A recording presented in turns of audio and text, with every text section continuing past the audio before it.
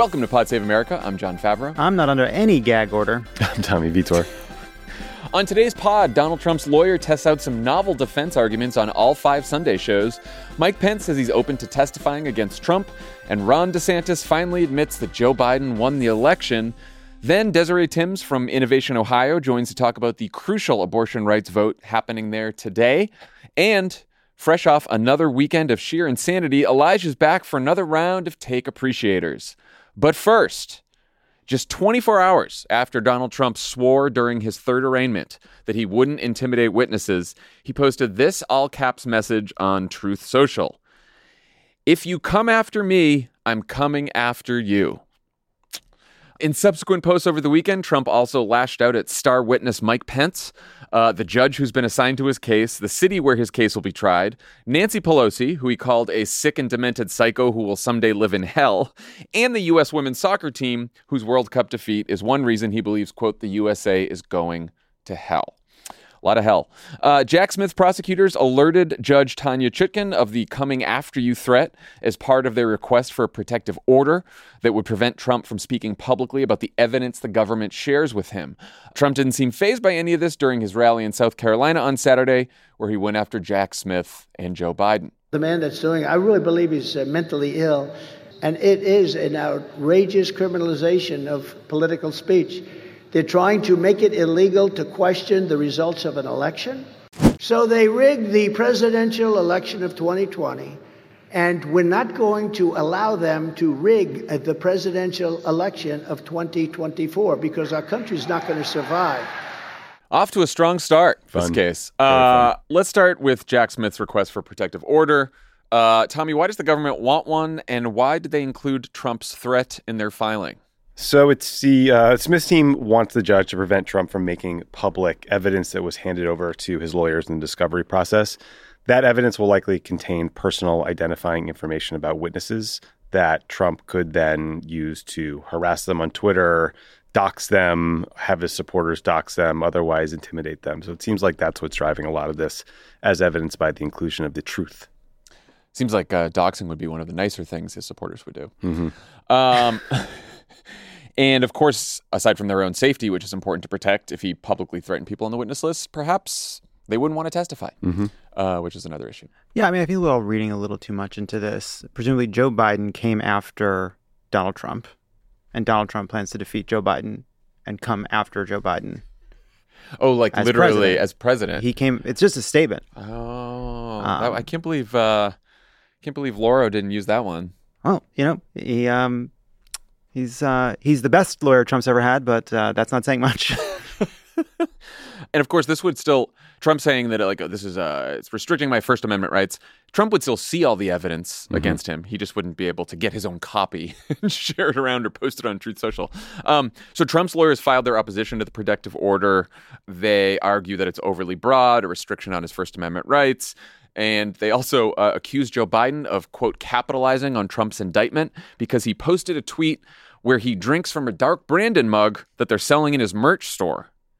Yeah, it's well, they're you know, this is no Rudy Giuliani. He's like a more serious lawyer, and so they're making an argument that the bar is low, as we've said, but and he's not part of it anymore.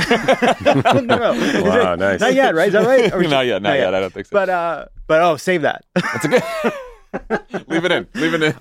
But they're trying to argue that he has to be able to that these legal proceedings are part of the political process. So he needs to be able to talk about them publicly. Of course, it's like all of this is shadow boxing because Jack Smith is saying, "Hey, we want to protect sensitive information." What is the sensitive information that they're referring to right now? Well, none. They're referring to the fact that Donald Trump is already issuing vague and ominous threats. And so after he was specifically told not to by the magistrate judge when he was arraigned, and he said, yes, sure. Well, by the way, he's been through this rigmarole in several of the other legal proceedings that have already taken place. And that in, I don't remember if it's the civil fraud trial affecting the E. Jean Carroll trial, the E. Jean Carroll trial affecting the civil fraud trial. But in one of those, the way in which he was publicly trying to influence the case led the other judge to decide that some of this information needs to be protected because of the way he was going after prosecutors. And I believe maybe a third case. There was one instance where he posted on Truth Social that death and destruction could follow if he were charged, and I think that led to him being admonished. I forgot about that. Man, what a journey. The other part of this too is like Trump's lawyer has they kind of redlined the order to try to kind of make it about sensitive stuff, which would free Trump. Red line is they just like commented yeah, on it. They cut. Didn't you like that? Changes. It was like a standard contract. Yeah. Well, it was this sort of like I've never like normal Trump lawyers try to fuck Borat's aide and then get drunk on Newsmax. They don't usually open up a document and make edits. That's a kind of a twist. But they're trying to create the space for Trump to talk about some of the political implications publicly, as if no matter what the barriers are, Trump isn't going to blow through them anyway. Again, he didn't accidentally post a document that had a witness's address. He's began threatening people for being involved in the trial vaguely, but still it's a blanket threat. Yeah, just a loose, general, everyone. over umbrella threat. And look, one of the reasons he's on trial is he famously did this with his vice president. Yeah. I mean, there are unique First Amendment implications in this trial because he is running for president. I do think they have a bit of a case that to not be able to talk about anything in discovery would be challenging. But I think there is a real risk of Trump, browbeating a witness out of testifying or otherwise intimidating prosecutors. I mean, he's calling Jack Smith a deranged psycho at events. So yeah. This is why it's sort of like we're dancing on the head of a pin here. It's like, you can redline any fucking document all you want. I'll only talk about the non-sensitive ones. This is Donald Trump on the toilet on a Sunday. There's no controlling him. Yeah, I do think on the witness list, like if the judge agrees to the red line, he would then have freedom to disclose witness interviews, recordings, and other evidence from outside the grand jury proceedings.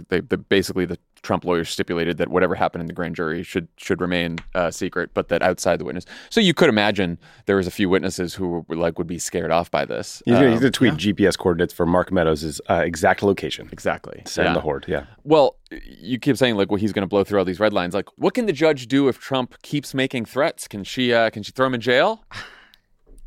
It brings me no pleasure to say that she could. It's obviously all. It's like it's hard to. This is all so unprecedented, so it feels ridiculous and very resistancy and online to be like the judge could revoke bail and lock him up until the trial. Straightforward from here. But no, all of this is unprecedented. And I was remembering an example of a federal defendant who had their bail revoked because they were, it turns out, accused of committing crimes while on bail. It was Michael Avenatti. Remember that?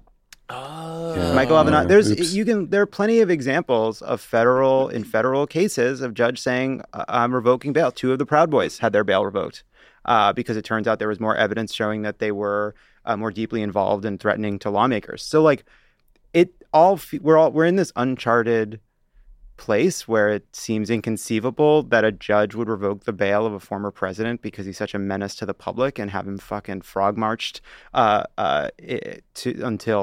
his trial. But all of this is unprecedented.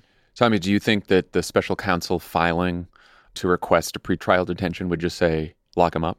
That would be good. I mean, they could baby step up to lock him up. The judge could impose additional conditions in the least restrictive way possible that will make sure he shows up at trial and not put other people at risk. So prohibiting contact with witnesses is one option that she could go down. But yeah, I mean, ultimately you get to revoking bond, which would lead to litigation and probably delay the trial. But wow. It feels like she would probably give him a warning first. This is the last time. Or make him explain himself. Or make him, yes, for sure. And oath. then I do think that beyond the, pretrial detention option, which does seem like the most extreme option in this case, she could, if he continues to piss off the judge has a lot of power here. She has a lot of leeway. She can, rule against his request for recusal, which should probably do anyway, because he said he has a very powerful case for her recusing herself, even though his lawyer's like, we're not sure. Yeah, he's like, we're not sure if we're going to call for recusal yet. She could rule against his venue change request, which again she probably will anyway, because he wants to go to a more politically diverse West Virginia where he won by 60 points instead of Washington D.C. where he committed West the crime. Virginia, yeah. You want a jury in West Virginia? Commit a crime in West Virginia. Go do that. Don't give me any ideas. Well, guys, I decided to do a little pro bono work here for Herr Trump and see if this argument would fly. There is some precedent that he could cite. One, Timothy McVeigh, the Oklahoma City bomber, who his lawyers got a judge in Oklahoma to move the trial to Denver because the entire state of Oklahoma was prejudiced against them for conducting what was then the worst terrorist attack on U.S. soil ever. So I guess they can move it to fucking Antarctica. That's an argument you can go for. Well, and also I would say this. Who on the planet doesn't have an opinion of this guy? I would also think about what Timothy McVeigh would say about whether or not it worked. Mm-hmm. And I don't think it's very much. No, it didn't look good. Just so people understand, he was executed. Didn't go good. Yeah, didn't go well. And the other thing she could do, of course, is his biggest play here is to delay. And she gets pissed off enough, she's just going to rule against all of his attempts to delay. You know? I mean, but like stepping back from like, yes, obviously this judge is well aware of the public attention to this and is going to go to great pains to avoid detaining the former president of the United States before the trial. That said, Rich, by the way, if you want some fun reading, there's a Washington Post story from last week about like, could he go to jail? What happens with the Secret Service protection? It's a real fun read. In Iowa. But a solid. But like everything about what Trump is doing, the reason he feels so safe sitting in his house saying threatening things about every lawyer and prosecutor is because he is counting on the fact that he is not treated like everybody else. And at a certain point, he is going to push this either to the point of being threatened by the judge one last time, or actually at some point potentially being detained or just as close as he could possibly get to it. That's it. That's what's going to happen. I wonder, what do you think would be worse for him? Being detained, like I could see her maybe like as a house arrest kind of thing, or just saying you're not allowed to have a phone. Same punishment. Taking away his posting abilities. Well, I think SBF, Sam Bankman-Fried, just got sent to jail because he had been making hundreds of phone calls to journalists and talking to people. Oh, really? Yeah, you get in trouble. So, there are ways around this. Why do you think Trump seems intent on trying this case in the court of public opinion, which has been what's happened since all of the indictments?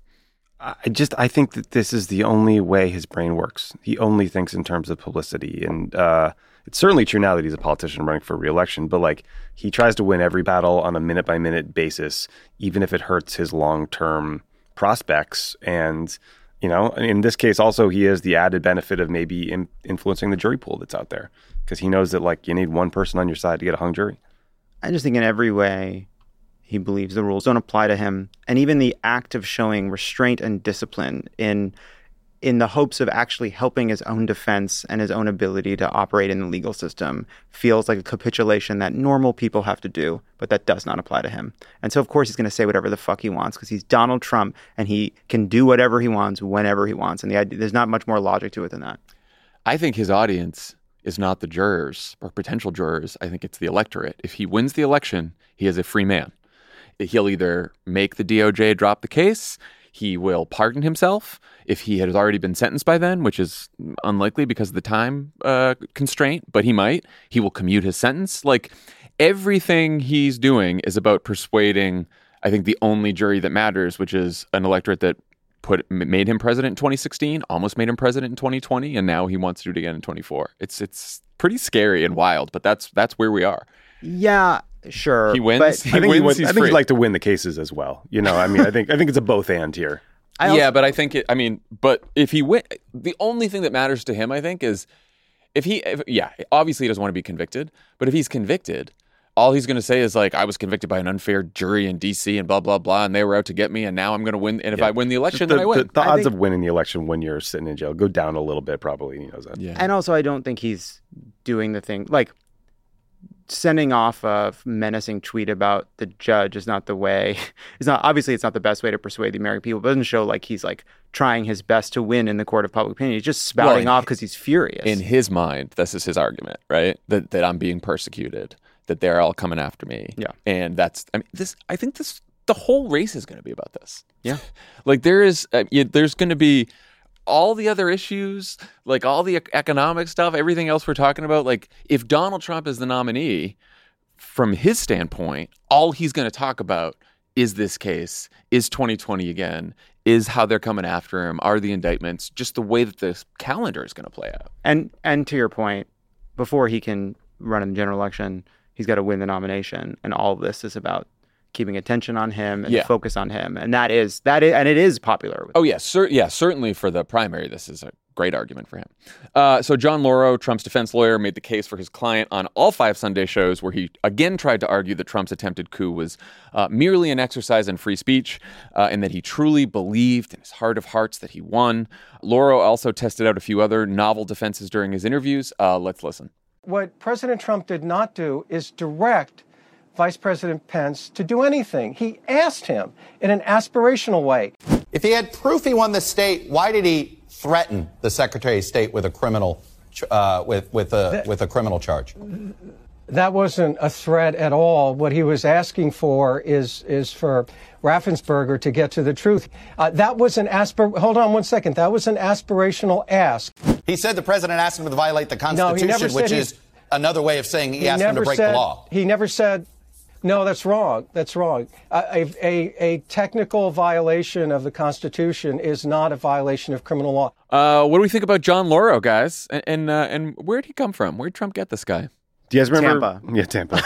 He was one of the stories talks about how he was one of Tampa's most decorated defense lawyers. Tommy, I'm so glad you said that line. I laughed so hard when I read that. I wanted to put that up on He defended the manager of the Pink Pony Gentlemen's Club, so he's got good ad going for him. You guys remember when Liz Truss became the Prime Minister of England and the tabloid put up a live stream of Liz Truss versus a rotting head of lettuce? Yeah. That's what I think about every time Trump gets a new lawyer. Didn't the lettuce win? The lettuce won. Okay. The lettuce definitely won. So I think you're underestimating my man John Lauro, who I love.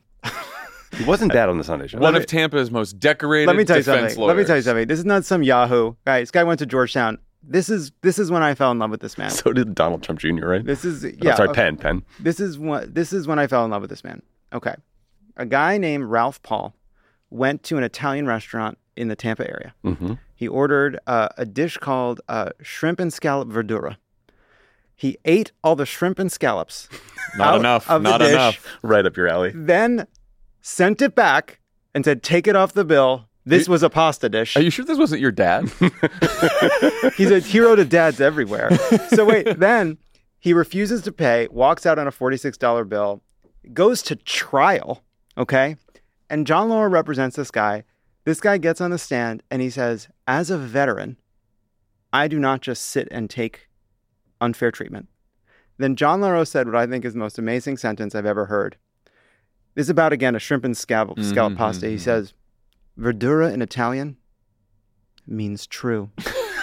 You know who won?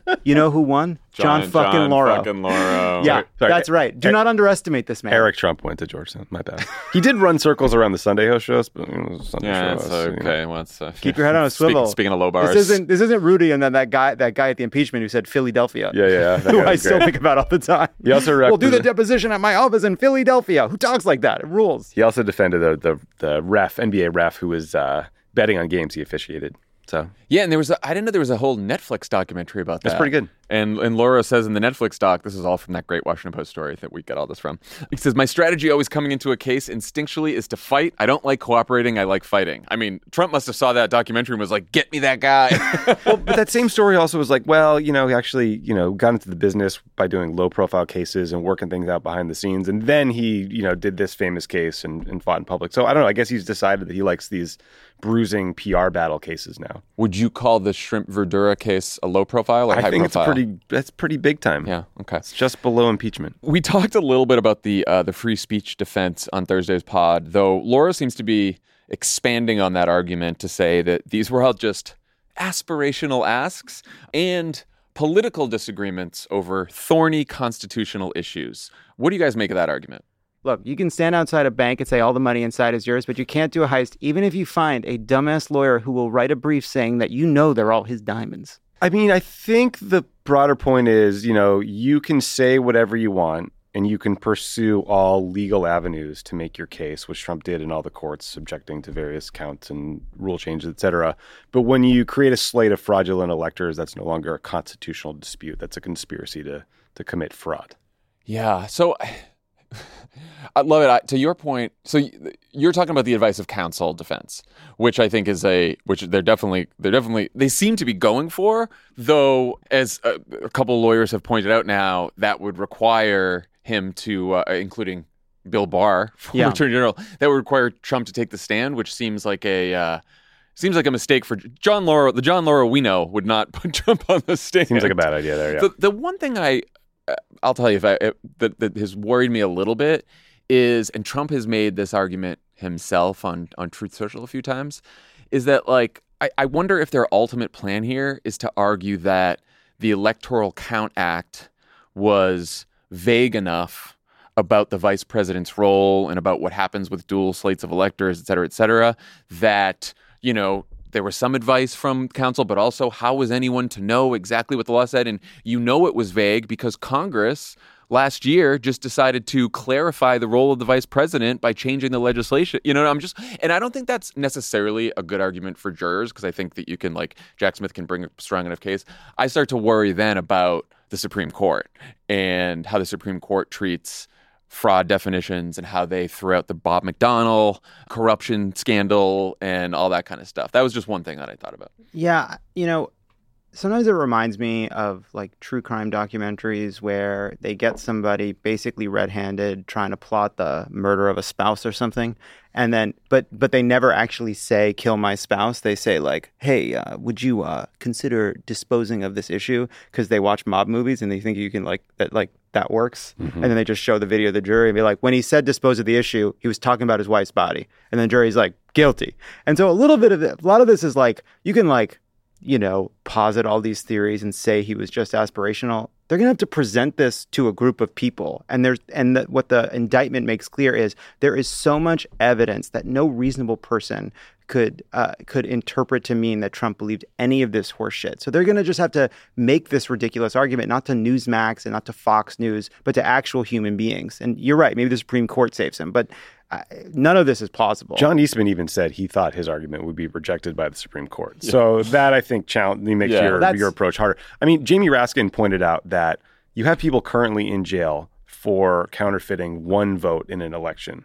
The idea that it's okay to counterfeit an entire slate of electors or steal an entire election from an entire electorate, and that's okay, is just irrational. Well, I was going to say, my argument to my concern, it would be that, like, the real dummies here are Congress for thinking that they needed to pass legislation to clarify the vice president's role. Because if you really think that our whole Constitution was set up so that we can have all these elections, but if you happen to be the president and you have a vice president of the same party, that vice president can just throw out all the votes and that's okay. Yeah. Like, I don't think anyone I don't know if anyone believes that. I don't think there was vagueness in the law about that. And I remember we talked about this at the time, that like you can try to reform your way out of a coup in all the ways you think you should to strengthen the law, and sure, have at it. But in the end, this was about power, and they were going to justify it any way they could. But I could tell from his whole like violation of the Constitution and not the law thing, I was wondering why he was doing that. And I do think that's part of the reason. He's trying to say like, well, this was a constitutional dispute and maybe it was a violation, but that's handled by the Supreme Court and blah, blah, blah. They just want to make it all political speech, yes, which is protected under the First Amendment. Political speech and political argument. They're going to end up being like, this is not a crime. This is politics. This is what happens in politics. Right. So Mike Pence said over the weekend, again, that Trump didn't just ask him to pause the certification of the election, which is what the lawyers are arguing. He specifically demanded that he overturn the election. Pence also said he'll testify if asked. Lauro responded by saying Pence will be the defense's best witness. Tommy, why do you think he said that? Because he has no better argument. So what they're trying to say is they're saying Trump, his ultimate ask was to delay the vote, not to throw out the vote. That might be true, but that came after Mike Pence repeatedly rejected his request to throw out the votes. So they're really kind of hanging this one on a technicality here. My ultimate ask really slicing the salami was just delay the vote. And Mike Pence is like, yeah, that's not at all true. That's not what happened. It's only true if the word ultimate means final ask. Right. It's also there were right. But also there's other strange, like throughout, right, there's one moment in the indictment where they were like, oh, actually, you can forget overturning it. Just say you're sending them back to the states. That was another request that they made. That there were so many different ways they were trying to get Pence to not certify the election, and every single time Pence said that he didn't have the authority. And Pence got asked on CBS, and he goes, quote was, "That's not what happened." It's pretty clear. I think the other thing they want to do with Pence is have him on the stand and say to him, you have said before that what Trump did is a violation of his oath of office, but you don't think it was criminal. Why don't you think it was criminal? Because remember, Pence wasn't sure about the indictment at first, and he has all those quotes. And Pence was out there after the election floating a whole bunch of theories that, yeah, maybe there was voter fraud in the states. So they're going to say, even you believed there was voter fraud in the states. Yeah, I mean, I do believe that you can't ask a witness in a trial to say whether or not you think the jury should convict them. So they have to just ask him about what happened. But yeah, I do think it's like, clearly Lauro is trying to, there's a kind of whatever bravado thing about saying like Pence would be our best witness, not our worst, not the guy that could confirm all the crimes and exactly his state of mind. Yeah, but it does totally go to the like, this was just a political disagreement between two men, and Donald Trump could have been right or it could have been wrong, but it wasn't criminal. Those in America? Right, Hell of a cross-examination too. Yeah, exactly.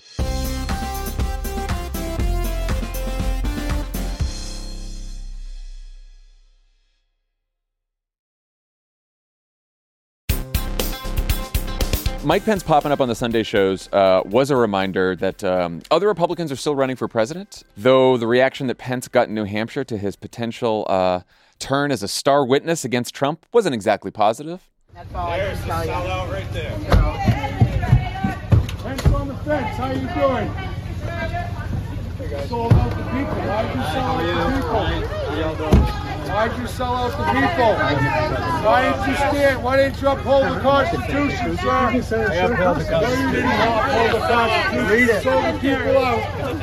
He has the right to object. Sold all these things out. We couldn't see it, but there was just a guy holding his Dunkins going, traitor, traitor. Thank you for asking. I do love Concord. And then he went, ha, ha, ha. Oh, my God. What is he doing? Meanwhile, Chris Christie went to Ukraine, and barely anyone noticed. Ron DeSantis was mocked by the Trump campaign and others for his small crowds in Iowa. And while he hasn't gone as far as Pence or Christie, he did finally acknowledge that at least some of Trump's election fraud conspiracies weren't true. Let's listen. Yes or no question. Do you think the 2020 election was stolen?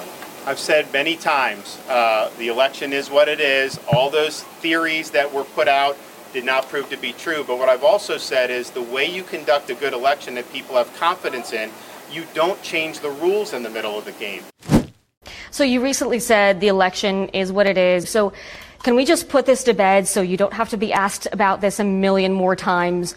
Yes or no, did Donald Trump lose the 2020 election? Whoever puts their hand on the Bible on January 20th every 4 years is the winner. After the election, they were talking about Maduro stealing votes on the voting machines or whatever, and none of those theories proved to be true. But at the end of the day, Donald Trump helped facilitate that whole set of circumstances. Okay, but respectfully, you did not clearly answer that question. And if you can't give a yes or no on whether or not Trump lost, then how can... Of course he lost. Trump lost the 2020 election. Of course. Okay. Joe Biden's the president. I love that Ron DeSantis' plan is to just give like extremely basic civics lessons and like basic facts. Like the person who gets inaugurated is the president. Joe Biden is the president. It's incredible. It is incredible. The contortions this person is doing, just like as if he's 3 points ahead. He's running like he's ahead. Like he's just trying to protect his lead by being super careful and not giving the base anything they don't want to hear. Also, the argument was that Dominion voting systems had ties to Hugo Chavez, I was gonna say, who died in 2013. I was wondering about Maduro. Came Come from. on, get it right. Look, I get what we talked, I think, our last pod about this. That in the New York Times poll, right? There's the 37% of the MAGA base. There's the persuadables. Then there's the 25% that are, never Trumpers. And clearly DeSantis is looking at the persuadables and the never Trumpers and is like, the never Trumpers believe that Joe Biden won and the persuadables believe that Donald Trump won. So I'm going to have to straddle both. And his idea for straddling both is being like, so Joe Biden definitely won, but there was some mischief in that election. But he won. But we didn't fight hard enough. But I'm going to go to Washington. We're going to storm. He said somewhere else, we're going to storm Washington on January 20th. We're going to slit the throats of the bureaucrats. You hear that? Yeah, slit the throats of the bureaucrats. You know, the Venn diagram you need, though, is the people who want a president who doesn't look like a weak loser, who can answer a question directly. Like, I One think big circle. potentially. And, like, she's such a petulant, whiny little fucking baby about it, too. Like, you're annoyed you're getting asked this question? Well, that's because you walked into this trap that Donald Trump laid 2 years ago and got you all to walk down this path where you question the results of the elections, and now you've lost the ability to call this guy a loser. You knew you were going to run for president, lay the groundwork, and call him a fucking loser. It's so meatball. It's so fucking dumb. It's also just like he looks like a meatball. It's that was the best nickname. It's also like, I can't stand up being distracted by this major liability for my opponent. Let's get back to talking about my failing campaign. Let's get back to attacking Bud Light in the Florida pension programs or whatever nonsense you're talking about that day. If we're so focused on Trump's indictment, we don't have time for your many questions about why I'm unappealing to any person I meet. Now, wait. He did get some shit for his crowds. Maybe his answer wasn't great, but he got some less horrible news from the New York Times Iowa poll. He's losing to Trump 44-20 in that poll compared to 54-17 in the national poll. Tommy, what do you make of that? I think it's good. Now, first of all, I do like that our friend Tim Miller single-handedly created a terrible narrative for Ron DeSantis by posting a photo where he sort of went to the top of the steps at Spanky's livestock auction house and took a photo of how empty the crowd was. Now, in Ron's defense, Tama, Iowa is like 3,000 people. It's in the middle of nowhere, and he had other events that day. And none of them showed up. But it did suggest that your campaign staff thought that more people would be arriving when you pick a venue that big. It's like rule number one of advance. But I do think that poll shows, hope is the wrong word, but it does show that he's doing better in Iowa than he is nationally, and it suggests that they might be getting a little traction in Iowa where they've been running ads and actually campaigning and out there. It could be that Iowa conservatives just don't like Trump and never have, but DeSantis has a 77% approval rating. He's seen as more moral than Trump, more likable than Trump. Which is wild. Yeah, no. 47% of Trump supporters in Iowa said they would consider other candidates, so it shows there's a little more room to maneuver in Iowa. We'll see. And then 40% in Iowa say DeSantis is the best candidate to beat Joe Biden, and just under 50% say that for Trump. But nationally, Trump beats him by 30 points on that measure of who's the best to go against Biden. I was just trying to look in the crosstabs of that poll for any details that months from now when Ron DeSantis is suddenly the GOP nominee and we look back at all of our old Pod Save Americas and we're making fun of him if we'll be wrong. I still don't think we will be, but there's a few things in there which what happens in Iowa, right? Where like if you're there all the time and you're on the ground, like we've seen it, you know? Well, and I just also think this is less about Ron DeSantis showing strength and more there's a little bit more weakness for Trump. And I do think that like if we do look back on these pods, and I hope we do, and I hope we just come back and like we listen to all the primary ones in 2020. No, 2016. This is in 2016. Game of 1600. This is a every single pod. The second you hear it, just think of it as a brown banana. It's now or never. That's it.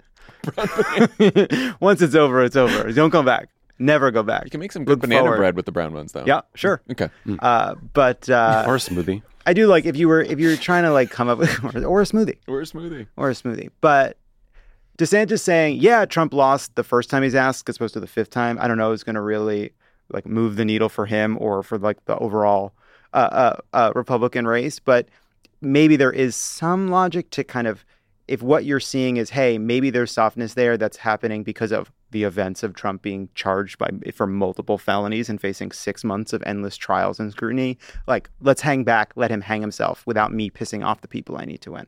I don't think it's a good idea. I don't think it's right, but. So, I mean, the hopeful sign here is ostensibly Iowa voters are the ones who've been paying more attention, getting courted, seeing ads, seeing candidates in person. So getting a little traction there is a good thing. I don't think, I'm not ready to count DeSantis out. I think what I've learned about him is he is a less talented politician than the hype machine set him up to be. Yeah. But he's still sitting on a ton of money. He has quite possibly the most flawed opponent in political history. And like stranger things have happened. I mean, it's only August 7th. I mean, we're getting later, but the first debate hasn't happened yet. The first, as you guys remember, things get crazy in December in Iowa. But I just do quickly want to give Trump's team a shout out for one of the better quotes I've seen this cycle about that DeSantis photo of him in this livestock auction venue, which is tiny crowd for Ron DeSantis in a livestock auction venue. Nobody is buying what that heifer is selling. I mean, also, stop wearing clothes with your fucking name on them, Ron. Why does everything say Ron DeSantis on it? Do you think people don't know who you are? I think when people just wear their own merch all the time, it's Sorry, it's just really driving me crazy. Awful. I also in the New York Times write up of their poll, they interview some of the poll respondents, and one of them said, I'm with DeSantis now, but every indictment makes me lean more towards Trump, which is just so it's like too on the nose. But I'm just like, okay. The other weird thing, our house is on fire. Quick, all the valuables inside. The other thing I didn't get from the poll is it's just the way they ask questions. This is why you can't pay too close attention to polls. So yeah, you said, Tommy, 47% of Trump supporters said they'd consider other candidates. In the same poll, 97% of Trump supporters say they support him strongly, which is just, I guess that's just like, I'm considering other people, but I'll always love Donald Trump. Maybe that's it. Sure. I also think like this, we've talked about like polls that show like, oh, they'll never support this person. 43% say they'll never support that person. And people are very bad at knowing what they'll will or won't do. I remember like Bill Clinton famously had a poll where the majority of Democratic voters said they would never support him. And then the next thing we knew, he was the nominee. Not us, we were children, but the people at the time. I think that there could be a kind of critical mass of fears about what happens if Trump becomes the nominee, and then they're going into a bunch of trials that make him completely unelectable to the public. And then all of a sudden there's this chaotic, but if not him, who? And they're all kind of standing there hoping. Democrat-like panic. Yeah. Totally. Yes, absolutely. I mean, what you need is a few polls. It could change slowly, and then all of a sudden. You need like that New York Times poll or a few polls of that caliber to suddenly. Actually, no. You need it to break through the right-wing media ecosystem. You can't if it's just a New York Times poll. That's not going to work. But let's pretend, just for the sake of it, that suddenly there's a Fox News poll out that shows that suddenly DeSantis is tied with Biden or beating Biden, but Trump is now down 10 points on Biden, and now he's at 25%. Now we're seeing him in the courtroom. And all the Republicans running for president, because they're petrified at this point that they're going to lose and they're wasted all their time, are at the next debate, and all they're doing is just throwing haymakers at Trump and saying, he can't win, he can't win, he can't win. And suddenly he can't win becomes this echo throughout the right-wing media echo chamber, and then they all do it. That I still don't think that's going to happen, but that would be the... It's sort of like, it's just possible. Like, it's possible, and it's not going to happen. Then all of a sudden it could. And then there's just a scramble up a greasy poll by these like 6 people. Who are also greasy. Also pretty greasy. They're all, the poll and the They come with their own grease, these guys. What you're describing is basically what happened on the Democratic side in 2020, right? Like the Iowa caucuses were a null result thanks to the counting, thanks to the Shadow app, which we designed. Yeah. Bernie wins New Hampshire. There's a big electability freak out. And then Joe Biden wins South Carolina, and we're off to the races with the pandemic. The only difference is Joe Biden didn't clown himself as much like Ron DeSantis did for 9 months. He absolutely did not, but the campaign struggled for a long time. Yeah, it struggled. The difference is it struggled kind of quietly. The other thing too is so Trump's at 44, DeSantis is at 20. If you think back to 2016 in Iowa, there were 9 candidates. Ted Cruz wins with 27.6%. Trump comes in second with 24.3%, Rubio with 23.1%, and then everyone else is in single digits. Now there's 8 candidates and Trump's already at 44. Yeah. Right? So it does like he could lose a bunch and still win Iowa. Just has to be like they're just waiting around. There has to be a surprise, like a sudden monumental collapse. But it could happen. I mean, on their side, like Iowa has not historically picked the ultimate candidate for Republicans. New Hampshire, it's like you can have this crossover voting from Democrats, so it's taken a little less seriously. Then you get to South Carolina, it's like, all right, now some real conservatives are going to vote kids. Like, get out of the way, John McCain. Get out of the way. Well, there's also there's something in common between Ted Cruz and Ron DeSantis, which is Ted picking Cruz issues that no one cares about. Yeah, but also like Ted Cruz. Ted Cruz wins in Iowa, and New Hampshire's like, oh, yuck. And like, no, thank you. We're not doing what they did. That's some fucking Midwest shit. No way. Ew. It's like dipping everything in ranch. Yeah, like, no thank thanks. you.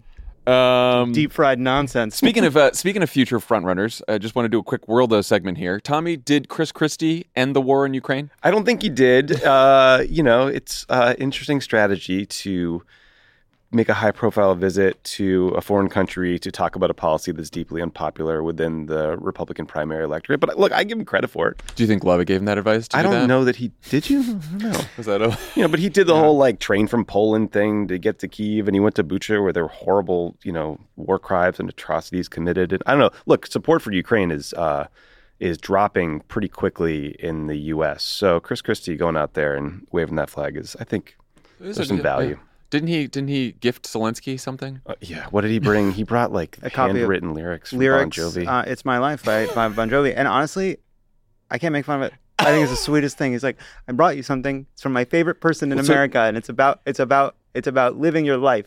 The backstory was like there was a video of like some town in Ukraine where people were sandbagging, preparing for the invasion, listening to that song, and so that got in his head. And then he went to John Bon Jovi and he told him he was going over, and John Bon Jovi like had FedExed him like handwritten lyrics or something. It's a very nice story. It's just super corny. And when Chris Christie. And when Dan's out, he's co-hosting with you, Chris Christie. What is that happening? He's our fifth host. All right. John Bon. He's going to host. In another example of how far these candidates will go to get some attention, who aren't Donald Trump, DeSantis has tentatively agreed to debate Gavin Newsom on Fox News with Sean Hannity as the moderator. They're currently arguing over the rules. I honestly haven't been able to follow the back and forth on Twitter. But it's supposed to take place this November, I guess. Yeah. So there will be one big event this November. In Georgia. Newsom proposed 2 dates. DeSantis proposed 4. Yes. So basically, Newsom said, "I'll debate you. Sean Hannity can be the moderator. No audience. 4-minute open statements. Mano y mano." And then DeSantis comes back and says, "I want an audience, and I don't want opening statements. I want 2-minute videos that Fox News hype videos. Hype videos." And so this was Newsom's statement. He said, "DeSantis' counterproposal is littered with crutches to hide his insecurity and ineptitude, swapping opening statements with a hype video, cutting down the time he needs to be on stage, adding cheat notes and a cheering section. Ron should be able to stand on his own 2 feet. It's no wonder Trump is kicking his ass." That is awesome. At that moment, it's like, fucking, you know what, Gavin? Debate him. Let's go. Yeah. Let's fucking go. I'm in. I think this is a win-win. I was hoping one of you would take the other side because you know who I bet would take the other side, who we need here right now? Dan Pfeiffer. Oh no, I don't like disagreeing with Dan. Famously anti-Fox. Well, we're all we're pro-Fox. Yeah, no, we're 3 big Fox fans. We all tried out for Tucker slot. Here's my pitch. DeSantis has to do something drastic to break through. This is something different. He has to look like a fighter. This might help. Look, this thing is completely stacked in Ron DeSantis' favor with Sean Hannity as the moderator, right? So I don't know. Like, if you have to take a week off the trail to prep, yes, that would suck. But maybe you just fold this into debate prep.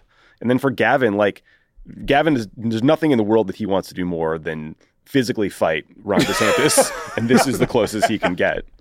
Well, also, there's a little bit in which there's sort of no losing for Gavin Newsom because he's walking into a debate where everyone knows it's being moderated by fucking Sean Hannity. So it's like he does okay. That's amazing. He gets bullied. He gets tag teamed by Hannity and DeSantis. It's like he went on enemy turf. It's sort of like a win-win for him too. I think I cannot argue against it being a great move for Gavin Newsom. I think he has nothing to lose. The expectations are going to be low. He did great with Hannity when he was one-on-one with Hannity, and his whole brand, if he's going to run for president at some point, is this like Democrats need to fight back, right? We need to take the fight right to Republicans. Leave our safe spaces. And I'm going to be the guy who's not afraid to fight with Republicans. And within a primary context in the Democratic Party, where negative partisanship is a powerful motivator, if not the most powerful motivator, that's going to help him. I could argue that it's not the greatest idea for DeSantis. It will get him attention. It does show the base some fight, but he's not running a fantasy campaign against Gavin Newsom. He's running in a primary that he is losing very badly. He should go try to win the primary. It's like what are you debating this random California governor? Get back on the fucking trail. But Trump's beating you by 40 points. Short of beating up the sketch artist in Trump's courtroom, I don't know how he's going to get covered. Yeah, no, it's not a bad idea. That might be a better idea. Write that one down. Right. Yeah, he should just be in the background of the sketches. With DeSantis on his vest. Ron on his vest. You know who loses this? Gavin's staff. They are going to be doing so much prep to prepare him for this. Because that Gavin is going to go into this thinking too that I'm gonna beat him on the policy details him to death. And that's not what's gonna be. Righteous facts. Yeah. All right. We've talked about this a bit in the context of the Republican primary, but we are headed into a 2024 campaign where the likely Republican nominee could be facing 7 trials, 4 criminal, 3 civil, that he is already making a central part of his message. Politico, just this morning, called it the courtroom campaign. I loved it. They said if 2020 was the Zoom campaign, which was it? I don't remember that being the Zoom campaign. I don't remember anything about 2020. Same. And this is the courtroom campaign. How do you navigate that if you are Joe Biden's campaign? Can I first of all just say that I just want to be honest and say that I lost track of one of the civil trials. I thought it was 6, Absolutely. and I actually forgot one of the 2 federal civil trials. So there's one that's divided E. Jean into 2. Carroll 1, Mm-hmm. E. Jean Carroll the sequel. Right. Oh, those are we counting? Maybe. That's what I don't. This is what I didn't understand. And then there's the fraud one, and then there's the business fraud one. Okay, I feel like there's one other fraud. I think there is. There might be. Oh, is it the Truth Social fraud one? The pyramid scheme. That? I think there's another fraud. There might be the pyramid. Anyway. Yeah. Anyway, I don't know. And then the 4 criminal, of course, the 3 that already happened, and we're all waiting on Georgia. Great. Anyway, you're sitting in Wilmington, Delaware, which is where the campaign is. Right. Or maybe you're in the White House. What are you doing about all this? This is hard. I mean, I think that Trump is going to say that Joe Biden is weaponizing DOJ against me. This is all political persecution. I don't think you want to help him with that. I think everyone in the country is going to hear about these cases. I don't think Joe Biden's the best messenger for delivering criticisms along these lines. So I don't know. I think you criticize Trump on about everything else and you focus on your positive message. And I don't know, but it's not a very satisfying answer. Yeah, it was a poll that came out today, that 71% of people have heard little to nothing about the Inflation Reduction Act. So he's going to go out on the campaign trail. Anytime he says anything that touches on any of this, that will be news.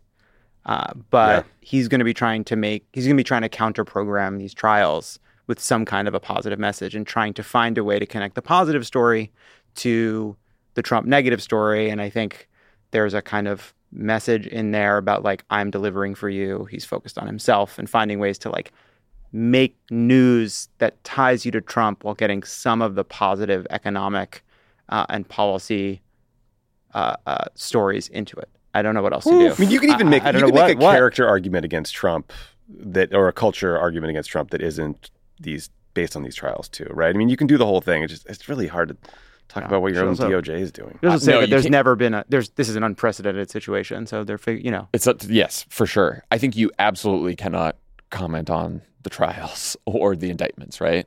I do think, I've thought about this for a while.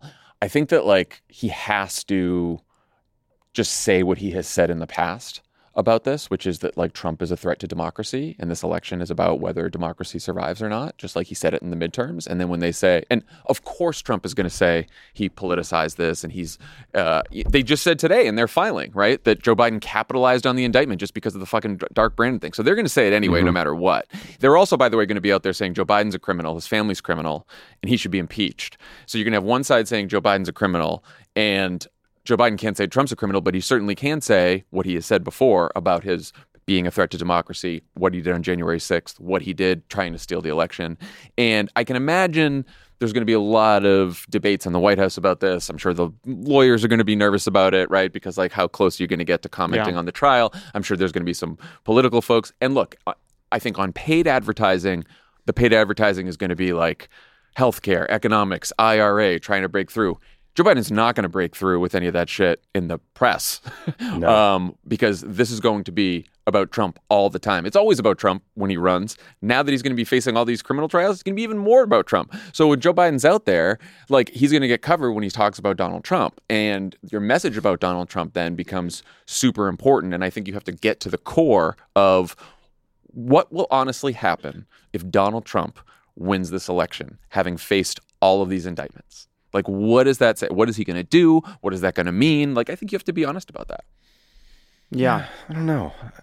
It's tough. I'm not it's sure really that's tough. the thing voters care about. That's why it's I don't know. Voters care about. I feel you're trying to figure out what you're saying oh, that's what the contrast should be. And maybe that's right. Or maybe you just trust that the coverage of Donald Trump being on trial is going to be so awful and so ever present that it's not your job to kind of layer on top of it. I think of the moment when Joe Biden got so much coverage when there was that split screen. He's in Kentucky with Mitch McConnell talking about bridges. He didn't have to say a word about Donald Trump for that to be the story. Donald Trump is pulling out him selling a Dark Brandon mug, but there have been a lot of moments where Joe Biden, just by being in the split screen, has made an argument without him having to say Donald Trump is a threat to democracy. I don't know. And this whole debate is going to be so frustrating because you have a conversation happening that's getting picked up by all the press about whether a judge in Washington, D.C. can rule on this case fairly because it's a liberal venue. And then you have another case in Florida where the judge presiding over it was literally appointed by Donald Trump. And it's like, oh, what? Right? How are we having this debate right now? I do think, I am very worried about what you said earlier, John, about the effort to both sides that's happening in Congress right now and the degree to which in conservative media and the sort of like Joe Rogan stratosphere, the Hunter Biden allegations are breaking through. Like I saw a clip of Rogan the other day talking on the show about how he actually thinks the Biden family is more corrupt. And, he might be a lost cause at this point, and he might be, demographically, kind of like an old rich white guy from Texas, like probably not going to get him. But it's a big audience that's going to hear this kind of stuff. And I think it's pretty easy to convince people that actually all politicians are corrupt and bad. So kind of who cares? Which is where I think you ultimately want to make an argument about who's going to help you the most. I mean, I went through a whole midterm election and had done all those focus groups. And I will tell you that like the voters will sit there and if you ask them what matters, they're not going to say this trial matters. They're not going to say all this shit matters. They're going to say economic concerns matter to them for sure. But having made that argument through the midterms and then watched Joe Biden make democracy very much an issue and made January 6th an issue and made all this an issue, and then seeing the results of the election and seeing how election deniers uniformly did poorly, did worse than other Republicans, and seeing that actually got like a lot. Wasn't just a base turnout thing. It was a persuasion thing, that there was a lot of sort of swing voters who were like, they just needed to be reminded. And I sort of worry that the coverage in the mainstream media to your both sides issues will not do our job for us on this or do the Biden campaign's job for them. I was surprised to see like last week, the New York Times, and it was a very good piece, but the headline was like, free speech versus election fraud and the trial, free speech on trial. Like that argument is going to get into the mainstream press. I think Joe Biden has to obviously make an argument about how Donald Trump is a threat to democracy. I'm just trying to think about how Joe Biden can make a positive case for his accomplishments and what he wants to do in a second term that will be interesting enough to break through. It may be impossible. Maybe there's no way to do it. But I think there have been moments when Joe Biden's been able to do it in the past, and he does it by pointing out that while he's fighting and passing and legislating and doing executive orders and making actual positive changes, this is what Donald Trump is focused on, right? Yeah. Like there's some value to doing that. Yeah. It's a couple more CHIPS Act events. It's going to be complicated. Again, I pitched this in our company Slack. I think we got to start getting stuff in the background of old episodes of Suits. Everyone's watching. Apparently, the whole country has just decided they're watching fucking Suits. If you're not watching Suits, be careful. Someone's going to knock on your door and say, hey, you love this country? Because you don't seem to be watching Suits. And you don't have to watch Suits. This is America. But it makes us worry about you that you're not watching Suits because we're all watching Suits. Old episodes of Suits. I have an idea. Ooh. Joe Biden and the cast of Suits sit down and they do a retrospective. That's a good idea. I love that. Rewatchables kind of thing. That's great. Especially their most prominent cast member. It is very fun. Yeah, nearly toppled the monarchy. Yeah, that's the power of Suits. That's what I'm saying. Suits has already Suits one authoritarian down, one to go. The Suits run Hollywood. Yeah, let's get Suits on this. I don't know what Suits is. I just know what they wear. Is it lawyers? I've seen. It's one of those shows where I've seen the pilot 3 times now. I haven't gone past the pilot. 6 episodes. And one of them's a lawyer. And one of them is not a lawyer. The pilot. But one of them says they're a lawyer. Right. But they're wearing suits. It is fun that all these people like Jason Miller and Susie Wiles and all these Trump staffers who are part of the indictment are going to have to be on the campaign and comment on it. That's even more complicated. And they're going to testify, and then and then Trump's going to see that they testified because he's going to see the transcripts, and then he's going to be on the campaign plane with them, and then he's going to throw them out of the plane. Not enough ketchup in the world. Also, I like that Mike Pence was all these guys are so afraid to just answer a question. Mike Pence was asked, like, will you testify? Will you testify? And he said, I have no plans to testify. It's not a party. You're not hosting an event. Yeah, it's not a baby shower. Yeah, of course you don't have a plan. It's not a planned thing. You haven't been asked to testify yet. I like when he also got asked about whether he kept a journal and how many notes he was taking. He's like, I would on occasion write things in my calendar. It's like, oh, did you, Mike? What was it? I think it's a little more comprehensive than that. Remember when that Remember there was that Senator Nelson, not Bill Nelson, the other Nelson? No, you're thinking of Bob Graham. I'm thinking of Bob Graham. Bob Yes. Graham. He Bob ran Graham. for president. Yes, he ran for president. Wrote down and everything. then he wrote down everything, and it had these endless journals with tiny little notes of every single thing he'd ever Super done. weird. And guess what? He did not do well in the primary. No, he Did not work for him. Ran for president. Didn't the intense, detailed journaling did not work for Bob Graham. You know what the twist is that's kind of interesting to me? Mike Pence was asked about what would happen if he testified or what happened, and he says that like I will tell the truth and uphold my oath to the Constitution and Almighty God. Yeah, he's crossing the Delaware a lot in these statements. He absolutely is, but I just like thinking that after all these years of Mike Pence using religion to justify every fucking heinous thing, there's a little part of him that's like, I can't lie in the stand, God will see. And I think that's cool. Yeah, no, he believes it. I love it. Yeah, whether I think that's cool as hell. Yeah, that's his thing. Anyway, we're going to talk more about this, I'm sure, because we're gonna have 7 trials to go through, or maybe there's 6. Who knows? Okay, 2 quick housekeeping items before we head to break. If you haven't yet subscribed to our Friends of the Pod community, here's another reason you can help all of us at Crooked Media build a progressive counterweight to the right-wing propaganda machine. And if you sign up for the Best Friends tier, $10 of your subscription will go to support Vote Save America's grassroots organizing efforts that made a huge difference in the last few elections and will be incredibly important as we head into 2024. Head to crooked.com/friends to join today. Also, if you live in Los Angeles, cancel your Thursday night plans and thank us later. The Love It or Leave It Errors Tour is back at Dynasty Typewriter this Thursday at 7:30 p.m. It's an incredible lineup. Wow. Do you know who's in it? I know Maria Bamford, Ike Barinholtz, Ian Harvey, and Bridger Winiger. That's right. Who's great. Tell your hinge date you have to work late and head to crooked.com/events to get your tickets now. Nice. Just read what's in front of me. When we come back, Tommy talks with Desiree Timms, the founder and CEO of Innovation Ohio, about the big abortion rights vote happening there today and where the fight goes next.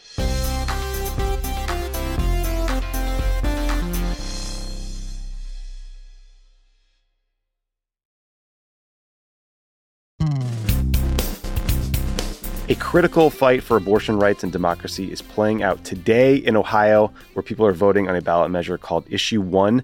Joining us today to explain this hugely consequential fight is Desiree Timms, the president and CEO of Innovation Ohio. Desiree, thanks for doing the show. Thanks so much for having me. I'm thrilled to be here. So let's just start with the basics. What are folks in Ohio voting on this week? So Republicans in Ohio have pulled off what I call the ultimate scam. That is the special election, which is today, August 8th. Now, a few weeks ago, meaning weeks, because we have not had a ton of time to prepare for this election. We had roughly 85 to 90 days, but we knew that this was coming. Republicans decided to push for an August special election to increase the threshold for passing constitutional amendments in Ohio from a simple majority, 50+1, like the way democracy has always worked in this country, to 60%. And they did that because they watched what happened in other states as they took up abortion ballot measures, and they saw 57%, 58%, 55%. And Republicans thought, aha, let's make our requirements 60%. That way we can make sure that we continue to ban abortion here in Ohio. That's what we're up against right now. And so I guess the Republican position on abortion rights is that it's an issue for the states, but only in states where proponents of abortion access can get a supermajority. So that's what we're saying now? That's exactly right. And they have a pro-life movement, and air quotes on pro-life, right, funding this campaign. And so they tried to change the rules, offer a very last-minute election. We don't even have enough poll workers in every area of the state because it was such a last-minute effort to pull off this special election for a very special scam. But we are emboldened and fighting back and really thrilled with some of the early vote numbers that we have coming in.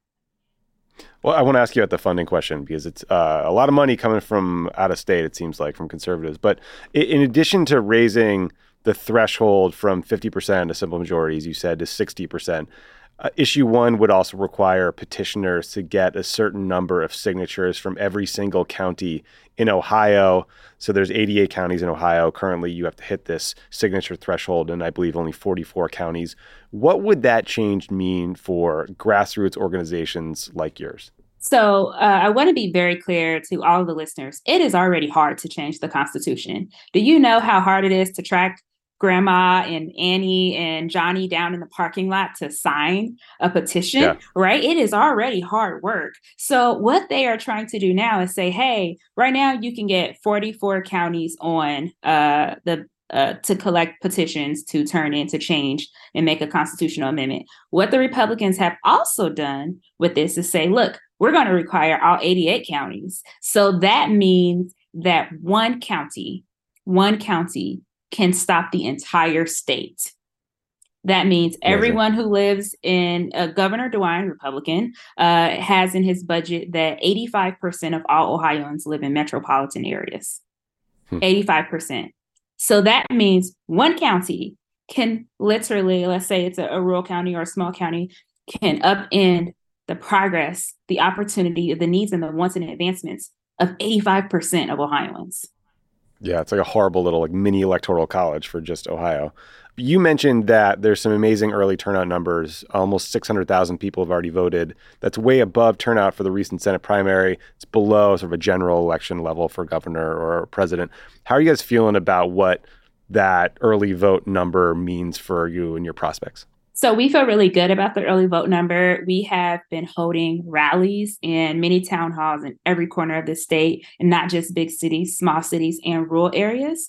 And what we know from the early vote data is that a lot of the folks who have requested ballots, who turned in ballots, who voted early are registered Democrats. And so we hope and pray that those folks have voted no. But I'm also personally optimistic about some of the Republicans because we know that this issue is not just about abortion, it's about so much more. And so folks who care about school levies and bonds, like all of that has to go on the ballot. And so everything is at stake. And so I think our coalition, which is very broad, includes labor and a lot of different folks and small businesses who are also saying vote no on this very, very important ballot. And I hope and I think that we're going to surprise a lot of folks once the official data comes out to see not just Democrats are voting no, but folks all across the political spectrum. Yeah, it's interesting. You see Republicans whining about the 2020 election when Democrats tried to make it easier for folks to vote in the middle of a pandemic. And they're complaining that that's, changing the rules in the middle of the game. Meanwhile, in Ohio, Republicans are trying to make it much harder for people to vote in the middle of an election, which would also, as you mentioned, it wouldn't just apply to this effort to enshrine abortion rights into the Constitution. If you are a Republican who wants fair congressional maps and nonpartisan sort of anti-gerrymandering language put forward, this could stop those efforts too, right? That's exactly right. This is a very important issue. And I also want to add that we have the strictest voter ID law in the country. You have to have a photo ID in order to vote. So not only have they rolled out this election during the middle of the summer, you also have to have voter ID, an ID that matches your address, or you cannot vote. You will be turned away. And we have so much at stake with all of the rules changes, because that's what Republicans do when they don't win the game. They change the rules and they rig the process. That is what we're up against right now. And this is the precursor to what we have coming forward, not just in 2024, but in a few months in November. We have abortion on the ballot, and we also have marijuana on the ballot. So I saw that one of the biggest donors or spenders on the Yes campaign, which is the folks we're fighting against here, is an Illinois conservative mega donor named Richard Uihlein. He contributed $4 million to the Protect Our Constitution PAC.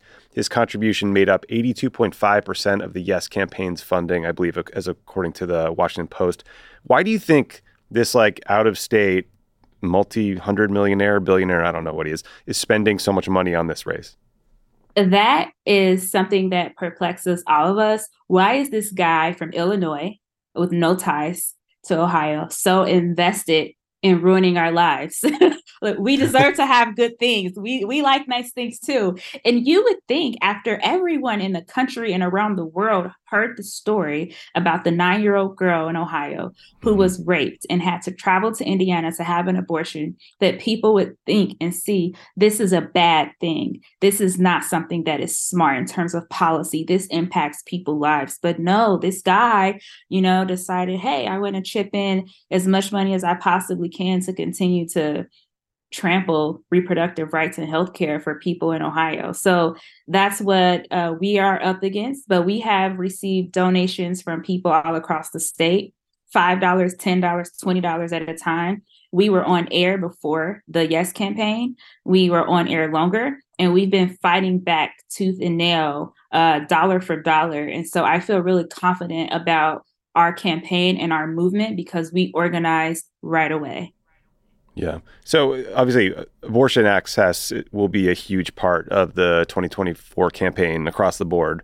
Are there things that you guys have learned from your organizing, from the work you've done, from, I don't know, how, like what messages work on the doors that the Biden campaign or other candidates can learn and, steal from? Absolutely. I think when we are talking to young voters and communities of color and people who don't pay attention to politics as much as us, it is very important to make sure that the voter is the hero. It is not about what XYZ politician has done for you and how they, make your life better. It's about, hey, because you voted in the last election, we were able to cap insulin at $35. It is because you voted in the last election, student loans were able to stay on hold for so long. And the Biden administration fought to make sure that we could have access to have our student loans canceled, even though the Supreme Court struck it down. That fight happened because you showed up. And when we center our politics and our policy wins around the voter, making the voter the hero, they feel empowered to vote. Because with so much gerrymandering and the voter IDs and the Republicans rigging the rules, people are turned off. And so how do you turn people back on? How do you make them feel a part of the process? You have to center them and make it about them. And that's what we're doing on the doors. We're talking about what issue 1 will mean for all of Ohioans and what it means for them to show up and vote this August. I love that. Make the voter the hero. Give them some agency. Make them feel like they accomplished something. Last question for you. So no matter what happens, your team is going to be fighting for abortion rights and access in November. How can listeners get involved and help out? Yes. So what listeners can do is visit innovationohio.org and chip in. We also launched the Ohio Voter Guide. You can share that link, ohiovoterguide.org, to every single Ohioan you know, and make sure that they have the information they need to make an educated and informed decision to hopefully vote no on August 8th. But we will also use Ohio Voter Guide again in November and the following election after that. So share that link out. It helps people access all the information they need in terms of registering to vote, finding their polling location, and finding out who and what is on their ballot. And that's ohiovoterguide.org. Excellent. Well, Desiree Timms, thank you for the work you're doing. Thanks for doing the show. And, I think we're going to win. I feel good about this one. I feel good, too. I'm fired up. Yeah. This is like, I don't think anyone wants the rules to be changed. I don't think everyone wants the government making it harder for citizens to have their voices heard. So fingers crossed here. But thank you again. Thanks.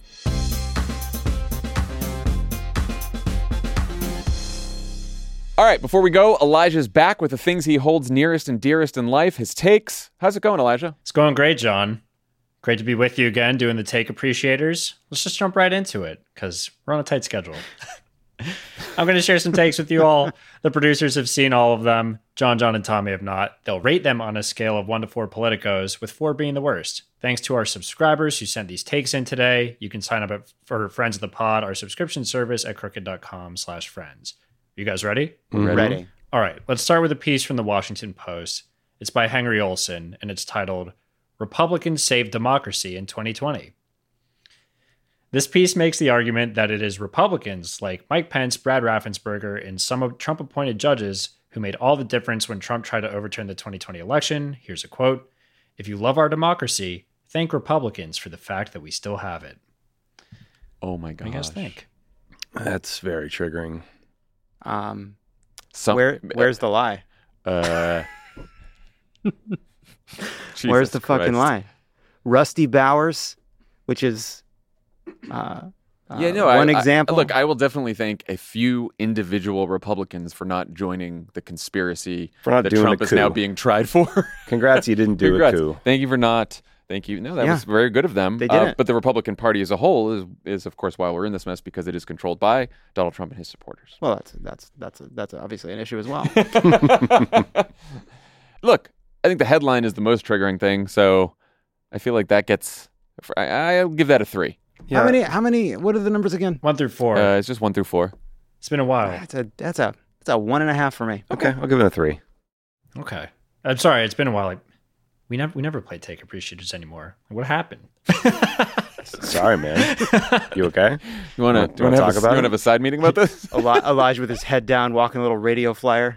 Yeah, babe. Why don't we play Take Appreciators anymore? Let's move on to a post from Truth Social from the thrice indicted former President Donald Trump. You referenced it at the top of the show. Quote, "The shocking and totally unexpected loss from the U.S. women's national team to Sweden is fully emblematic of what's happening to our once great nation under crooked Joe Biden. Many of our players were openly hostile to America. No other country behaves in such a manner, or even close.